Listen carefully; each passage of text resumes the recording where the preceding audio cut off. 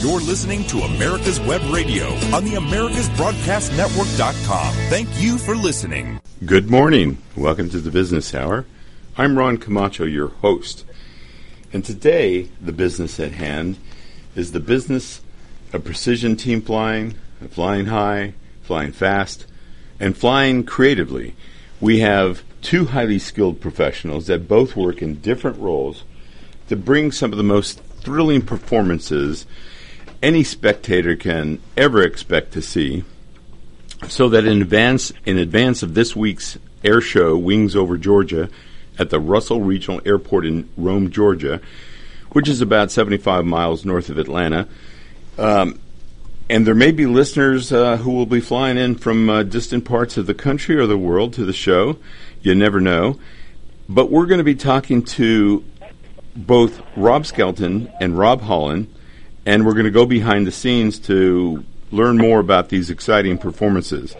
Along with the Blue Angels striking across the sky, spectators are going to be treated to some real incredible aerobatic flying on the globe, some of the finest aerobatic flying anywhere in the world. So, in the first half of the program, we're going to be talking to Rob Skelton, who is a former Thunderbird and who is the Blue Angels liaison. And Rob's going to be sharing insight into what it takes to be a Blue Angel and what it takes to oversee the critical details that allow the Blue Angels to perform as a team. He'll be talking about being a member of the Thunderbirds and a little bit about his Air Force career as well. Then in the second half of the program, we'll be talking to Rob Holland, one of the world's most decorated, innovative, and highly respected air show performers. Let's dive right in with Rob Skelton, who is a former Thunderbird with the Air Force and who is the official Blue Angel liaison for this show at the Russell Regional Airport, Wings Over Georgia. Welcome to the Business Hour, Rob. Well, Ron, thank you so much for the opportunity to visit with you for a few moments this morning, and also with Rob Holland. It's a real pleasure to be with you. Thank you very much. Well, I'm certain that a lot of our listeners are wondering what a Blue Angels liaison does. So why don't we start with having you tell us a little bit about what that role entails?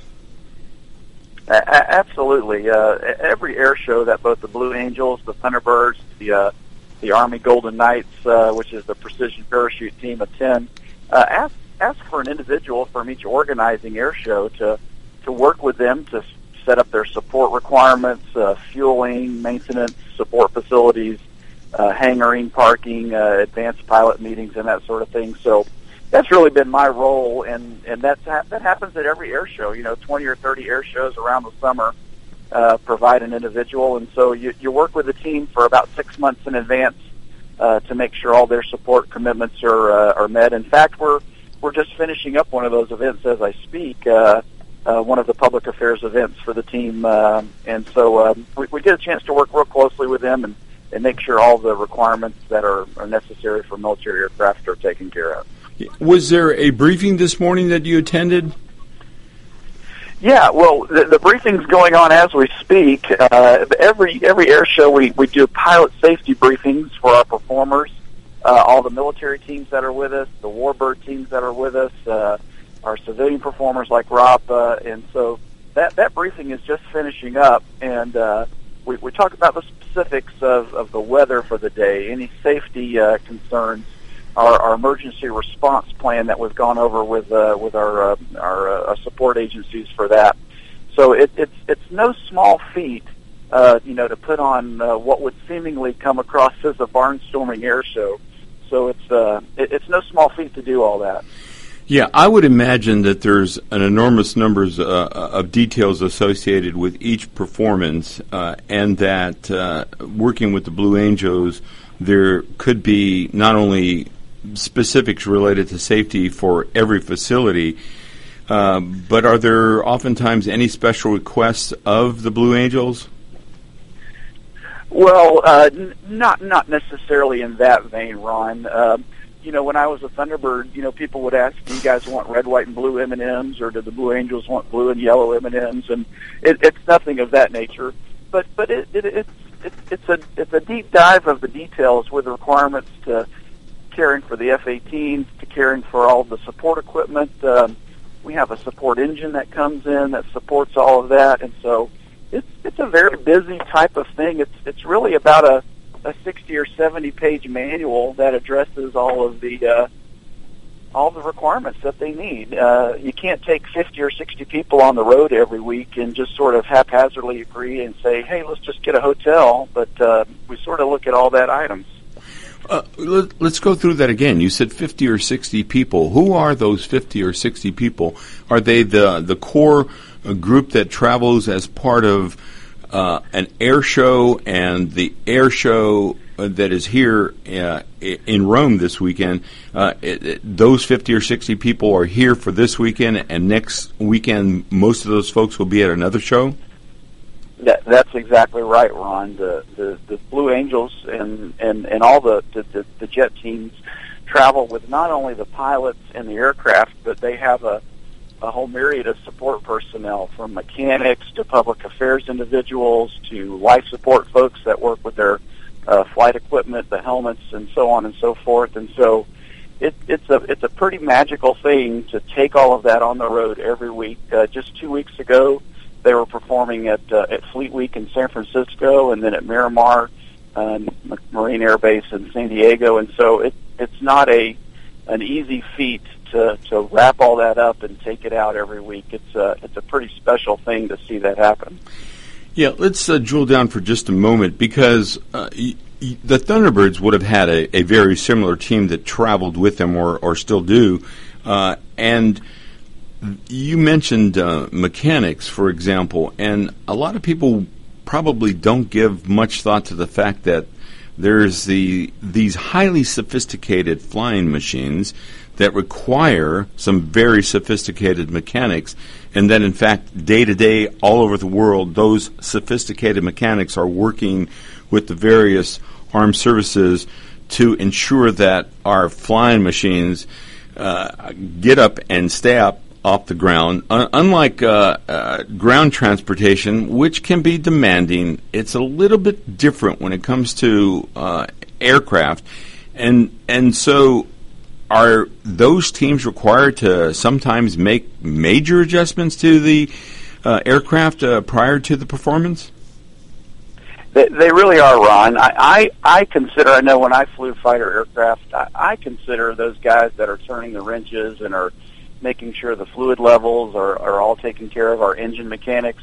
They really are the heroes of what we do. We pilots, they let us borrow these airplanes for about an hour every day, but those are the guys that really own them, and they do all the elbow grease and so many other things. They'll spend several hours preparing these planes, and we really put our hands in their lives. And so while you may see a pilot flying a plane, there's probably a dozen folks that have touched those planes all through the day to make sure they're ready to go. And so they really are the heroes of the weekend. You know, Rob, you said that very much like the humble, appreciative guy that I sense that you are, being appreciative of the support team that goes into getting the aircraft off the ground, and as you say, getting to fly them for an hour or so. And we're going to get into that. I have sensed for many years that some of our military pilots, military in general, but certainly the pilots, have an almost Boy Scout quality, and we're going to talk about that. We're going to talk about character a little bit later in this segment. But right now, I want you to go back. I think that a lot of our listeners are always fascinated with when the first seeds of whatever profession, whatever career that a person ends up in, when those first seeds are planted. And can you take us back to when you first became interested in aviation? Were you a young boy, and what was going on? Great question, Ron. for me personally, it was as a youngster, and I remember my dad was traveling for a one-day meeting. It was a several-hour drive, and so one of our individuals in our community offered to fly him to this one-day meeting from the Rome, Georgia area over to North Carolina. And my dad, in a very wise decision, said, "How'd you like to stay out of school and go flying over to this meeting with me for the day?" And I remember, obviously, I jumped at the chance to do that, and it was a magical moment. It was really something that implanted in me the desire to take on that flying track, if you will. I remember watching the pilot go through the checks, go through all the required tests that he did with the equipment, and then obviously to take that beautiful flying machine in the air and, to fly over the North Georgia mountains across into South Carolina and North Carolina. I was just in awe. And so for me, I was hooked at that moment. And then began pursuing things along the educational route that led me on into a further career of aviation, science, technology, engineering, mechanics, and that sort of thing. And so that was what planted the seed for me, was just that one little first flight. And so now, as a flight instructor and as a professional airline pilot, I really, and then obviously having done this in the Air Force with the Thunderbirds as well, and the Blue Angels do just as good a job. When we have the chance to interact with youth, you never know what kind of a seed you're going to plant for years down the road. And so I take that to heart very seriously. Yes, I would imagine that there are thousands, starting off with millions of young boys and girls these days who are enthralled with flying, have toy airplanes, and envision maybe that one day they might be able to fly. In your case, it became a reality. But I'm fascinated with the fact that from that first flight, you were even attentive. You were engaged with the preparation. The attention to detail of the flight of the instruments, and so that all aspects, and not just the flying, which was the bonus. Flying over the North Georgia mountains and the North Carolina mountains must have been a real thrill, and then the sensation.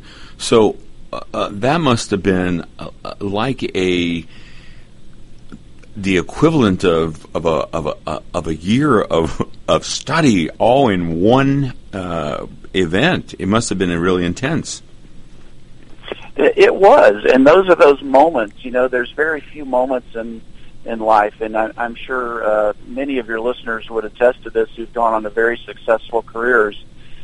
They can probably trace back something to their specific area of expertise that solidified their desire to do that, to accomplish that, their passion for whatever they did. Obviously, nothing substitutes for hard work. You simply have to put in the hard work of hours and effort and learning and testing and failure, et cetera, et cetera.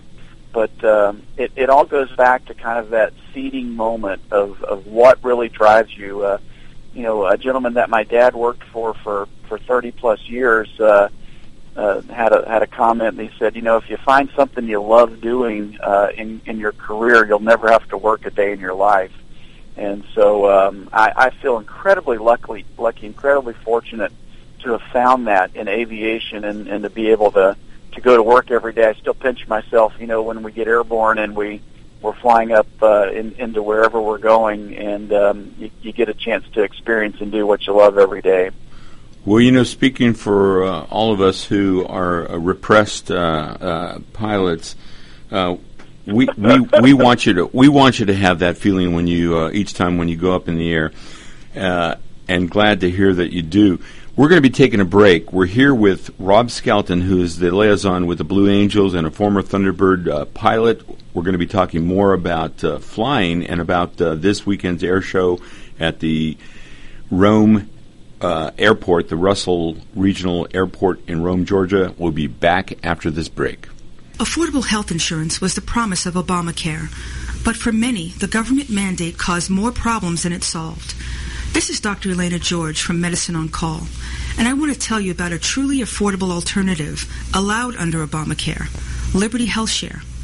Liberty HealthShare bypasses doctor and hospital panels, giving you the freedom to choose. And with a maximum of $500 out-of-pocket per person and 100% coverage up to $1 million per year per occurrence, you can rest assured knowing you and your family are protected. Coverage starts as low as $107 per month and also includes dental, vision, pharmacy, and holistic care. Liberty HealthShare puts you back in charge of your health. Visit them online at libertyoncall.org. Again, for a true affordable alternative to Obamacare, visit libertyoncall.org or call toll-free 1-800-714-6993 today. This is Lawyer Liz. Join me each week as we discuss drones, the Internet of Things, and all the technology in between. It's Buzz Off with Lawyer Liz, Wednesdays at 2. With all the back and forth in today's politics, it seems as though the Constitution gets lost in the mix. If you want to brush up on your Constitution, then join Michael Conley every Wednesday from 4 to 5 p.m. for the show Our Constitution on americaswebradio.com. You're listening to America's Web Radio on the americasbroadcastnetwork.com. Thank you for listening. Welcome back to the Business Hour. We're here with Rob Skelton, a former Thunderbird Air Force pilot and the current liaison with the Blue Angels for the current show at the Russell Regional Airport this weekend in Rome, Georgia. By the way, if you get a chance, get up to Rome, Georgia, and you can see the Blue Angels perform. I believe it's between 3 and 4, both on Saturday and on Sunday. Is that correct? It will be, Ron, plus or minus a few minutes. We have the Blue Angels scheduled as our last performer each day, and so the flying will begin around noon, and we'll have an incredible lineup. The gates open at 9, and just an incredible array of static display aircraft from vintage airplanes dating back to to World War II to current modern day trainers and other aircraft. So an incredibly family-friendly event up at the Richard V. Russell Airport, wings over North Georgia. I might add, the listeners will be in for a real treat if they've never been to an air show, particularly the caliber of the show this weekend. What you get to see on the ground is just really, really mind-boggling. There's always this incredible range of aircraft, and I know it might have been a little different in Paris when I went a couple of years back to the Paris Air Show that was on Le Bourget, and it had just a really tremendous display of fighter planes and drones and other kinds of transport aircraft, which brings me to this question, Rob. What aircraft travel with the Blue Angels team other than is it the F-18 Hornet that they're flying?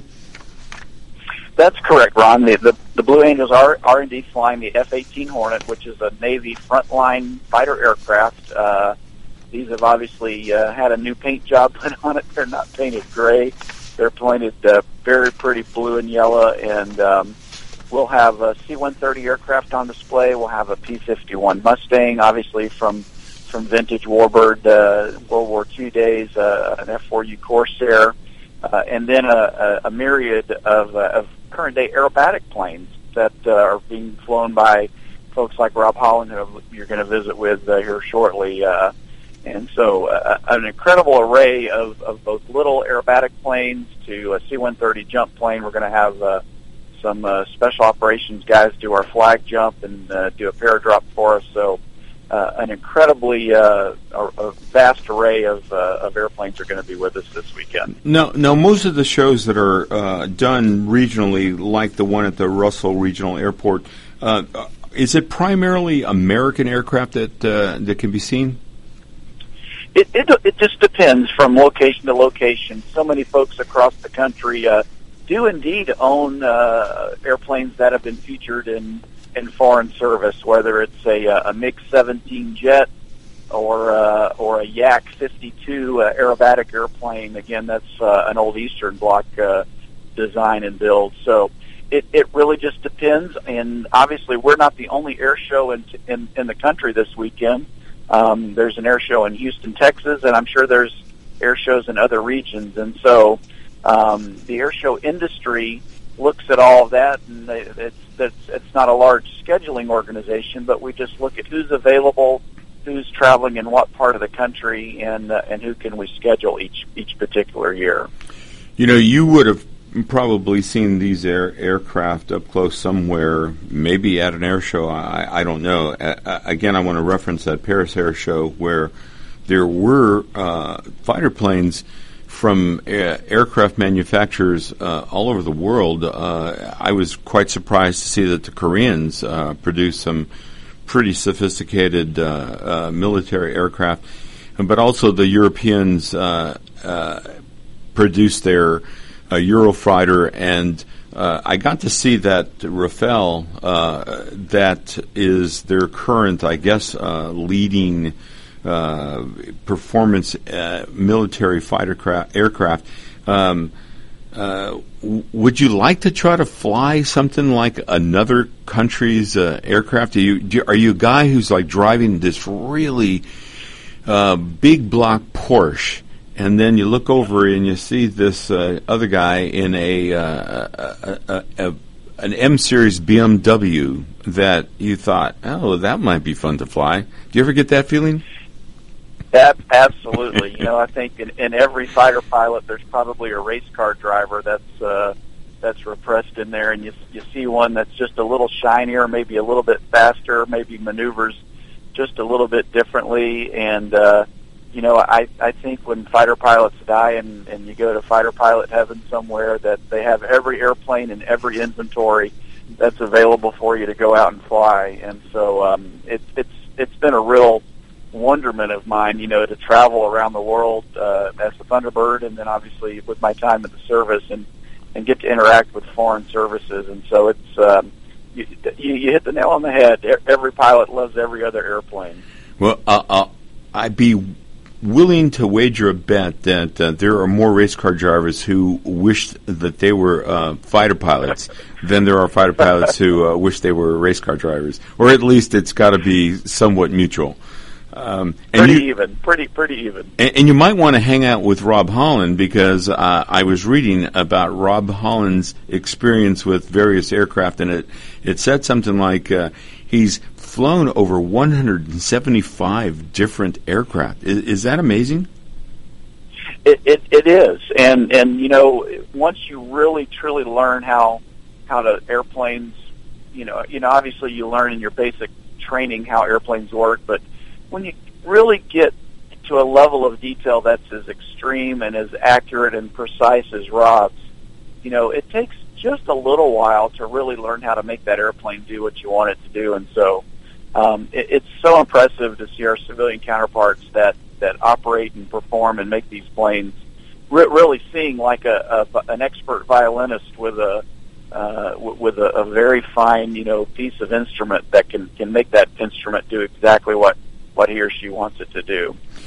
Well, speaking of flying precisely and flying sophisticated military aircraft, you trained as well with the Air Force. What kinds of planes did you train the young up-and-coming fighter pilots in? I was fortunate to finish my career as an instructor in our T-38 aircraft, Ron, which is the second phase of our year-long of pilot training that we send all new Air Force pilots to. And so that plane has been around for many decades, but it's a proven workhorse, and it's a very precise plane to fly. We ask for that level of expertise out of our new pilots as they're coming into the service, and so the ability to instruct them in that was a real honor for a few years. You know, I had made the allusion to the fact that a little bit ago, I had the impression, it was when you were sounding very humble and appreciative of the fact that you have this huge support team of people that ensure that the aircraft can be flown safely, and that you are the recipient. You know, you were bestowed with the privilege of getting to fly the aircraft for an hour when there are men and women who have labored for many hours and days and weeks on a plane to make it safe and functioning at a high level. It speaks to the character of fighter pilots. I know it's a very close fraternity. In fact, you and I talked a little bit prior to this broadcast, and you reinforced that notion of it being a close fraternity.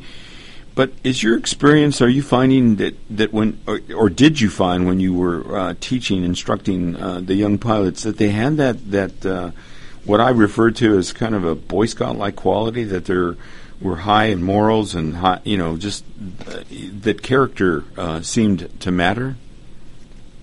It absolutely does, and I think you'll find in those that are currently and still remaining in service in the Air Force that character really does matter, even above talent.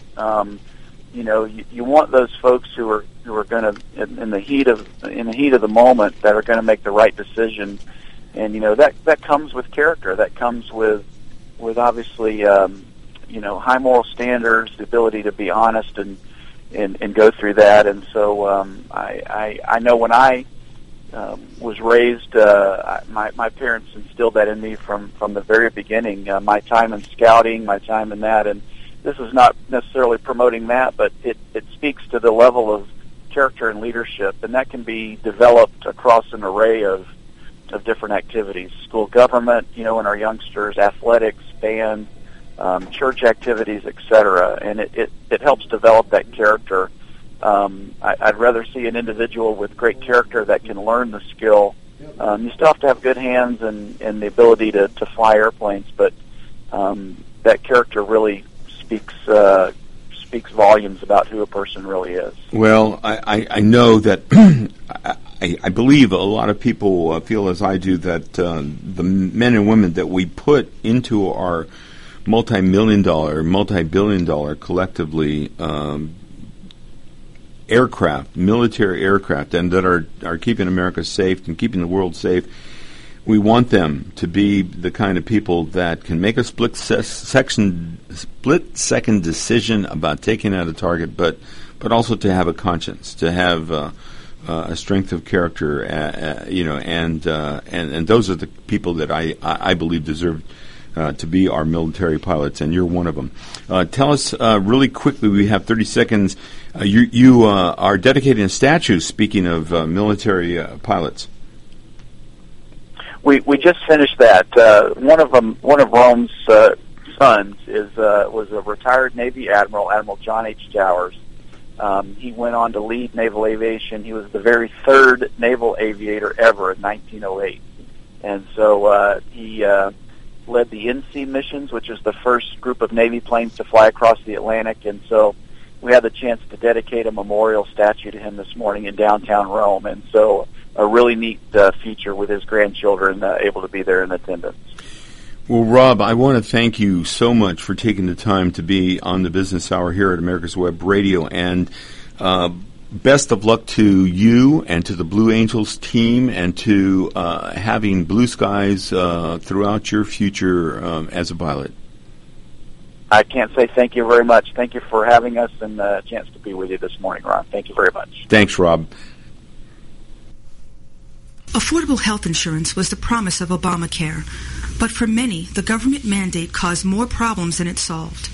This is Dr. Elena George from Medicine on Call, and I want to tell you about a truly affordable alternative allowed under Obamacare, Liberty HealthShare. Liberty HealthShare bypasses doctor and hospital panels, giving you the freedom to choose.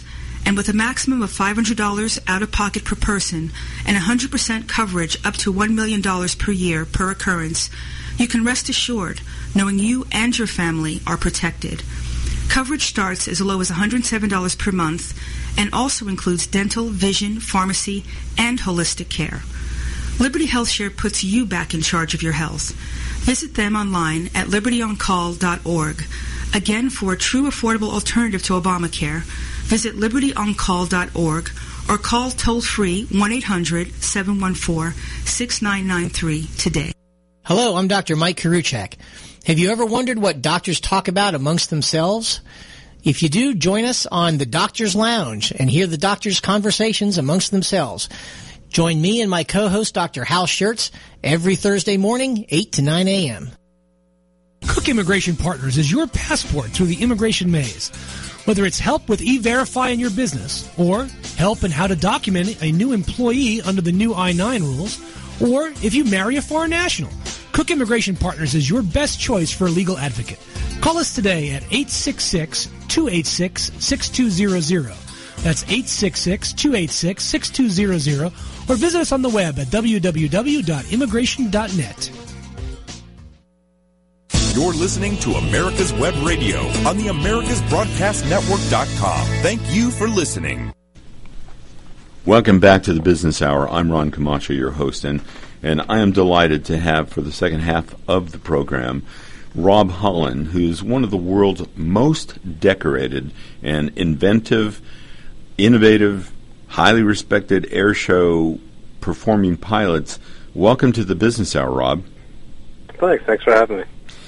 Now, I should say here at the top of the program that if listeners want to learn more or follow along, they can go to www.ultimateairshows.com. Is there any other place? Can they Google just Rob Holland and find YouTube videos of you as well, Rob? Yeah, if they punch my name in on YouTube, there's a bunch of videos that come up, or they can go on my Facebook page. It's facebook.com/Ultimate Air Shows, and there's a lot of information and videos and pictures on there also. Yeah, I'd suggest that they just Google Rob Holland aerobatic pilot, and they probably will be treated to some really good information and visuals, as I was.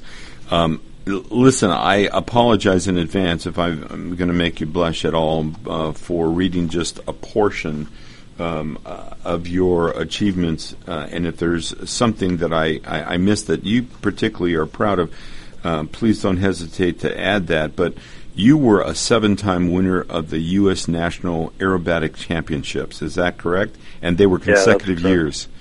And that is a record. In fact, we just had a national championships in September, and so I'm still currently the U.S. National Aerobatic Champion because I won it again. And we're going to go back and reference some of these, but I want to continue on. You are an 8-time U.S. National Freestyle Aerobatic Champion. Is that correct? That's correct. A 4-time World Freestyle Aerobatic Champion. A 2015 World Air Games Freestyle Gold Medalist. Now, was that a team activity? No, that was an invitational individual activity at the World Air Games. And you were a member of the U.S. aerobatic team that won a gold medal. That was a separate Yes, in 2008 we won the gold medal. And you were the 2012 recipient of the Art Scholl Award for Showmanship, and we'll reference that one a little bit later. But I want to point out to the listeners, winning any one of these accolades, being a champion in any one of these competitions, is really quite something, Rob. What you've done is rack up an amazing array of championships, and also to do it consecutively, as in the case of being the 7-time winner of the U.S. National Aerobatic Championships. That's really quite a feat, and it's been an unsurpassed feat. It was unsurpassed when you were a 6-time winner, but now that you're a 7-time winner, it's as if you're Babe Ruth with a home run average pulling away from the crowd.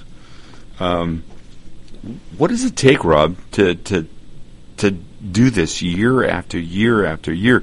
Are you learning things that become almost automatic, and so you're able to move on to some new level of discipline and skill and in some cases, creative flying? Well, I mean, you use one of the key words. There is a lot of discipline involved in it. And basically, I've kind of dedicated my life to flying and aerobatics. And my goal has always been to just be the best pilot that I can be. And one of the beauties of aviation is that you can never know everything. There's always rooms for improvement. There's always ways to get better. There's always new things to learn. So I'm just on this eternal quest to keep learning and keep improving and self-improving. The neat thing about aerobatics is that it's not a defensive sport with competition. I can't affect what other people do in their cockpit.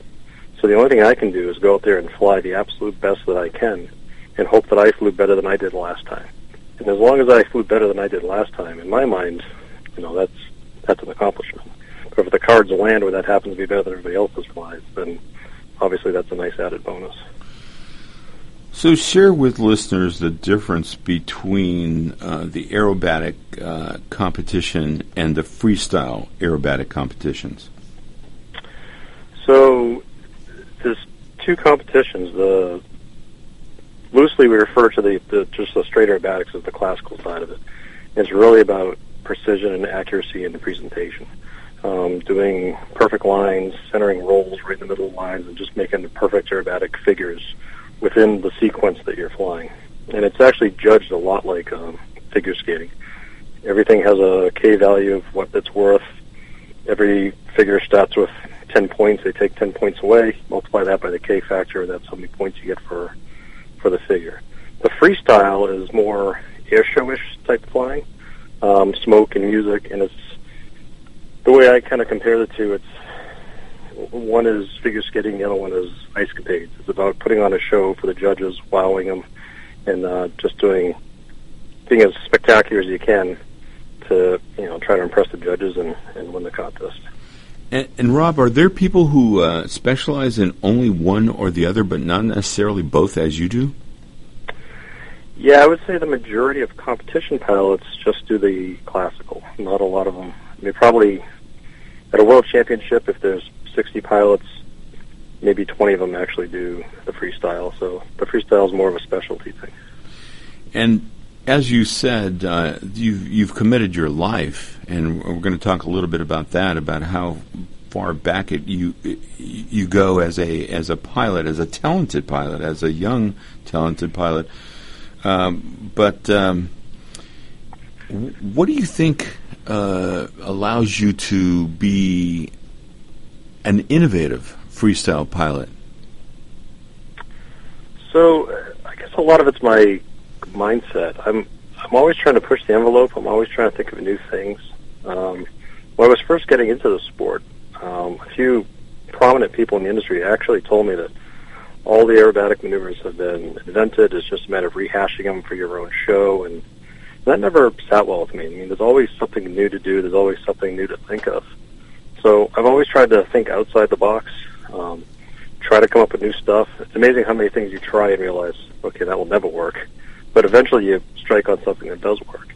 And I actually spend a lot of time watching other people fly, note what they do, and then purposely try to not do that, just to be different and come up with new stuff. You mentioned music. Are there a couple of favorite pieces that you like to perform to? Like for my air show, the music, it's constantly changing. It's the air show is about putting on a show. It's about entertaining the crowd. It's about trying to inspire people and maybe, hopefully, show them things that they've never seen an airplane do before. So the music kind of evolves with the show, whatever's popular at the time, to really get people, into it. Well, so I don't think there's a particular piece. Well, is there one or two that come to mind? Because actually, what you're doing is you're almost dancing in the sky to the music. There's kind of an interplay. Anything that you heard and you said, "Wow, I'd like to fly to that"? No. Well, so honestly, we actually try to choreograph the music to the show and not the show to the music. Uh-huh. So, it's actually kind of a difficult way to do it because you got to sit down and listen to a lot of pieces of music that fit into the show. But one of the interesting things is you bring that up. I play a little bit of guitar on the side. I wouldn't say I'm a great guitar player, but I love the instrument. I love playing in my spare time. One of my big influences is the band Van Halen. And Eddie Van Halen, the way he plays guitar, which is very not normal, it's not the classical way to do it. It's a little bit off the wall and very inventive. And I've actually kind of made my flying style almost the way around he plays guitar. And it's really hard, I guess, to explain that, but just trying to be different, trying to be inventive, and trying to come up with new things. No, I think that's really a beautiful reference, Rob. Actually, I mean, in some sense, you're kind of the Van Halen of aerobatic flying, and I don't want to be too carried away with that, but I hope you might agree with that. Well, I try. Well, I saw a performance I had referenced in the first half hour, the Paris Air Show in 2009, and I saw a woman pilot. She was in a bi-wing aircraft that had a really acrobatic quality to it, aerobatic, but also acrobatic, and it was so light. It seemed it was like a feather moving in the sky, and she had a classical piece that seemed to work with it perfectly. And I don't recognize the piece, but as you just mentioned, it might be that she had the maneuvers to which it was scored with the music, but it's when I became aware of that interplay between the motion and the imagery and the sound, and I think it's really cool that you should be a guitarist, that you should like a premier guitarist like Eddie Van Halen's guitar playing, and that probably influences your flying. Oh yeah, definitely. It's amazing where you can draw inspiration from. It doesn't actually have to be from the whatever it is you're doing. You can draw in outside influences and bring that inspiration into what you do. Well, in this case, you're a true master, and you're drawing from another true master. And in fact, you have been awarded. We mentioned this up front, the Art Show Award for Showmanship. How do you characterize what they're looking for in showmanship, and then how would you characterize your style of showmanship? So the Art Show Award, and it was a huge honor to get that. You have to be someone from within the industry or people need to nominate you for it. And then it goes before a committee and previous winners, and they vote on who deserves the recognition that year. And it's the name kind of explains it all. It's based on showmanship. Someone who puts on a really good show, or something that's inventive or different. Different people win in different years for different reasons, but the underlying constant is that it's something new and exciting and different, and something that the crowd really appreciates. Well, that would seem to play into your strength for constantly trying to be innovative. We're going to take a break here, Rob. When we come back, I want to drill down a little bit, because you mentioned dedicating your life, and your flying years go way back. You exhibited talent at an early age, and we're going to talk a little bit about that. We're here with Rob Holland, who is one of the world's best aerobatic pilots, and we're going to be talking more with Rob, who is performing this weekend at the Rome Air Show, and we'll re-mention that when we come back right after this break. This is Dr. George from Peachtree ENT Center. We've won patient care awards and have the highest patient recommendations because we believe in practicing medicine the old-fashioned way. Practicing good medicine is based in listening to the patient and making a care plan that is individual. The best medical care is given when there is a strong doctor-patient relationship built on mutual trust and respect. At Peachtree ENT Center, we believe in taking care of the whole patient because healing is more than writing a prescription. Whether you have problems hearing, have frequent throat or sinus infections, from the time you call our office and speak to a real person, you'll be treated as an individual and not as an ailment. During your visit, you will not be rushed, and all your questions will be answered. When possible, natural treatments will be recommended to fix the problem. If surgery is recommended, cost-effective, minimally invasive treatment for snoring, sleep apnea, or sinus problems will be offered because Peachtree ENT Center is where patient care counts. My name is Kyle Hayes, a motorsports student at Alfred State College. Every year, Alfred State students compete in the Great Race, which is a cross-country time endurance rally for vintage vehicles. As you can imagine, it's pretty costly. I'm asking for your help. Your donation can make it possible for these students to live their passion and promote the vintage automobile industry. Please visit our site at give.alfredstate.edu and search Great Race to learn more and help us reach our goal. Thank you. The Docs for Patient Care Foundation is your way to join the fight and become a member of an organization created by doctors for patients dedicated to fighting for your healthcare freedom and preserving the doctor-patient relationship. Get a pen and paper. Write down www.docsforpatientcarefoundation.org. That's www.docsforpatientcarefoundation.org. Go to our site and please make a generous tax-deductible donation and join the fight today. Thank you. You're listening to America's Web Radio on the AmericasBroadcastNetwork.com. Thank you for listening. We're back with Rob Holland. You're listening to the Business Hour here at America's Web Radio. And we were talking with Rob about his, quite frankly, extreme aerobatic flying skills. And, Rob, I wanted to drill down, I don't have an Eddie Van Halen or Roger Federer to ask them when it was that they saw or what they heard, what Eddie Van Halen, whose guitar playing he heard as a young child that influenced him, or Roger Federer, which tennis player or which moment it was that he was in, the seeds were planted. But I do have you, and you are a virtuoso in what you do, and I think a lot of people want to know when the seeds are planted for someone as skilled as you to be inspired or at least to take note.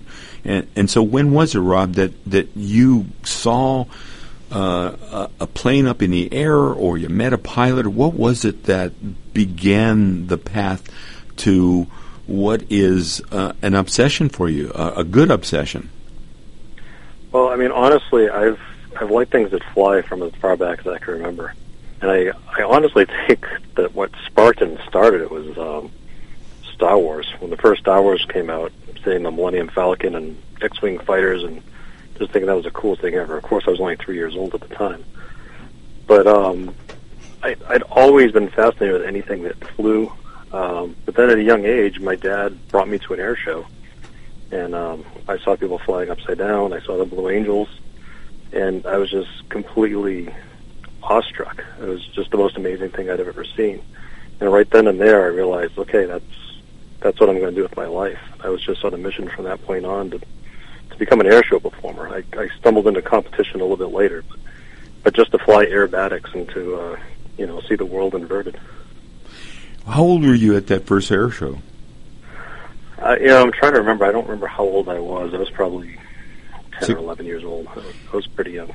So, did you have little airplanes that you played with as a child as well? Oh, always. I always had toy airplanes. The biggest difference is, before that air show, I had a bunch of toys and models, and then after that air show, all the models were hanging upside down from the ceiling. Yeah, I could see that air show played. It's much like Rob Skelton mentioning that his first flight at about the same age with a friend of his father's. It was his first time up in a aircraft, and it was a private small plane flying over the North Georgia mountains and North Carolina mountains, and he took it all in. The way that you did the air show that you went to, few people get to see something like that, be enthralled, be consumed with it, and then pursue it as a profession and take it to the level that you have. Walk us through what happened when you actually began on that path to flying. When did lessons begin, and when did you start exhibiting a talent for flying? Was it on the first takeoff? So, I didn't do a lot of actual flying until I was 18 and went to college. I went to Daniel Webster College in New Hampshire and joined their aviation program. Before that, I did a couple flights here and there, just rides. But quite frankly, I just didn't have the money to start taking lessons yet. And then when I went to college, started learning how to fly. And I was in this weird spot where I knew I wanted to fly air shows. That's what the mission was. I just didn't know how to get there. I didn't know what the path was. So my original intention was to do what I thought everyone else does, and you get your ratings and you become a flight instructor and then eventually become an airline pilot, and then hopefully you can make enough money to buy an aerobatic airplane and you start getting into it. So I started going down that path, but at the same time, anything that I could get my hands on that could legally go upside down, I'd fly. So I started aerobatics right away. And then it took a while to actually stumble into being able to fly air shows. But when I got there, I already had quite a backlog of aerobatic experience at the time, and I just kept building upon that. And I think one of the things that was a little bit different about me is most people that get in aerobatics, they take a lot of formal instruction. So they learn basically what somebody else is teaching them. And I didn't really have the money for aerobatic instruction, so I did exactly what I tell everybody else not to do. And I read the books, I tried to be really smart about it, but for aerobatics, I was basically self-taught.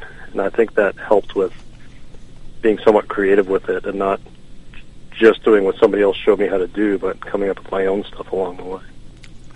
So would you say that one of the reasons that you are really as skilled and as highly awarded as you are is that you're a real student of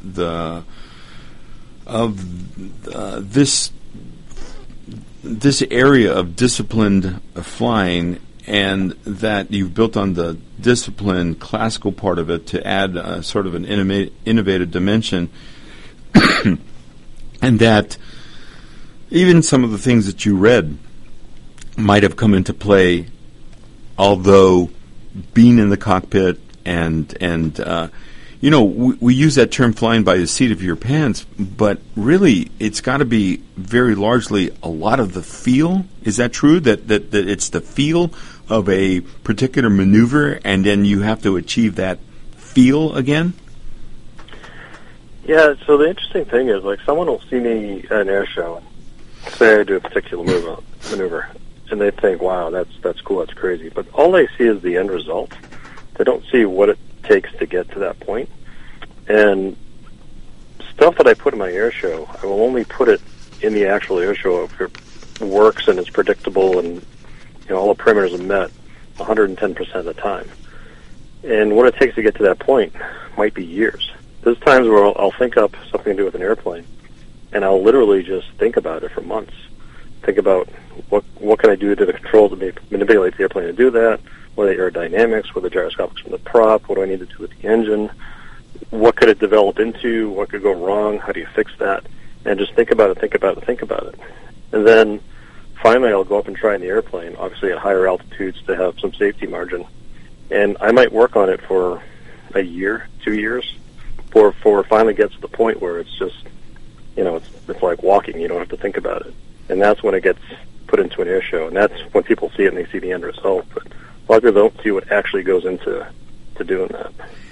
Yeah, it sounds like you are have been a student of aerobatic flying for a long time, and that you're a very disciplined student that takes it into the practical realm.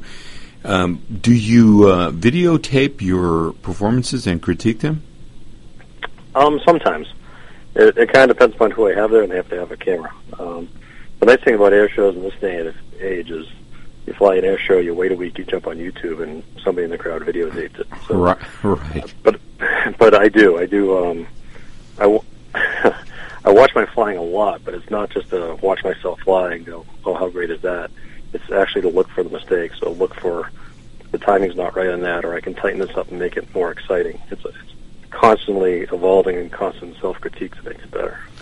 Yeah, it sounds like you're getting into the details of the maneuvers, and I'm wondering, you it's as if you're choreographing what you're going to try to do, and building on what you have done in the past, and being very disciplined about it, and trying it over and over. What is it or is it all of the above that you think gives you the edge? Probably all of the above. One of the most common questions I get is, what's my favorite maneuver? And the answer usually is the entire show. Because to me, the challenge is the choreography of the whole show from start to finish, keeping the whole thing entertaining, constantly going and keeping people's attention. So in every maneuver in a routine is based on the maneuver before or after it, because energy states have to work and positioning, and there's a lot of factors that go into doing a figure to make everything else in the sequence work. So the choreography and trying to develop that perfect sequence, which doesn't exist. There's no such thing as a perfect one. We're always shooting for it, trying to find it. That's the excitement for me. That's the real joy for me, is trying to put all that together. Yeah, well, it would seem, Rob, that you put it together in a very, very highly disciplined way, and that you're pushing the envelope. We spent part of the time in the first segment talking about how. And you and I talked, or rather we exchanged emails about how I thought that many pilots were like the modern superheroes of today, and the kind of thing that young boys and girls aspire to do, as you did, and you've pulled it off. And now you also have to have a support team, and in your case, the aircraft itself is something that is a star, or at least a big part of your success. So tell us about the MXS RH that you fly. It's an amazing feat of engineering. It's an all-carbon fiber airplane. It's built right here in the United States. It's very light. It's just under 1,200 pounds and has 385 horsepower. It's incredibly agile. There's a lot of custom stuff on it that are different from a stock MX, which is why it's a -RH. They put my initials on it because of all the modifications I came up with for it. But it's an amazing airplane. It's in these planes that to really get into it the way that I can do it, you never get in the airplane. You put the airplane on. You just kind of wear it like you put on a pair of pants, and it becomes an extension of yourself. And the way I try to describe it to people, when you're walking, you don't tell your pants what to do. They just kind of come along with you. And that's kind of the state you want to get to with the airplane. I think of, I want to go there, I want to do this, I want to move in this way, and I just bring the airplane along with me. But it's an amazing airplane. It's a lot of fun to fly. And just, if I can think of it, usually this airplane is able to do it. Well, you've got to be incredibly and feel incredibly appreciative and fortunate to be able to work with the MX aircraft folks to come up with something that you helped design, because it does sound like that's part of what gives you an edge, is being one with your aircraft.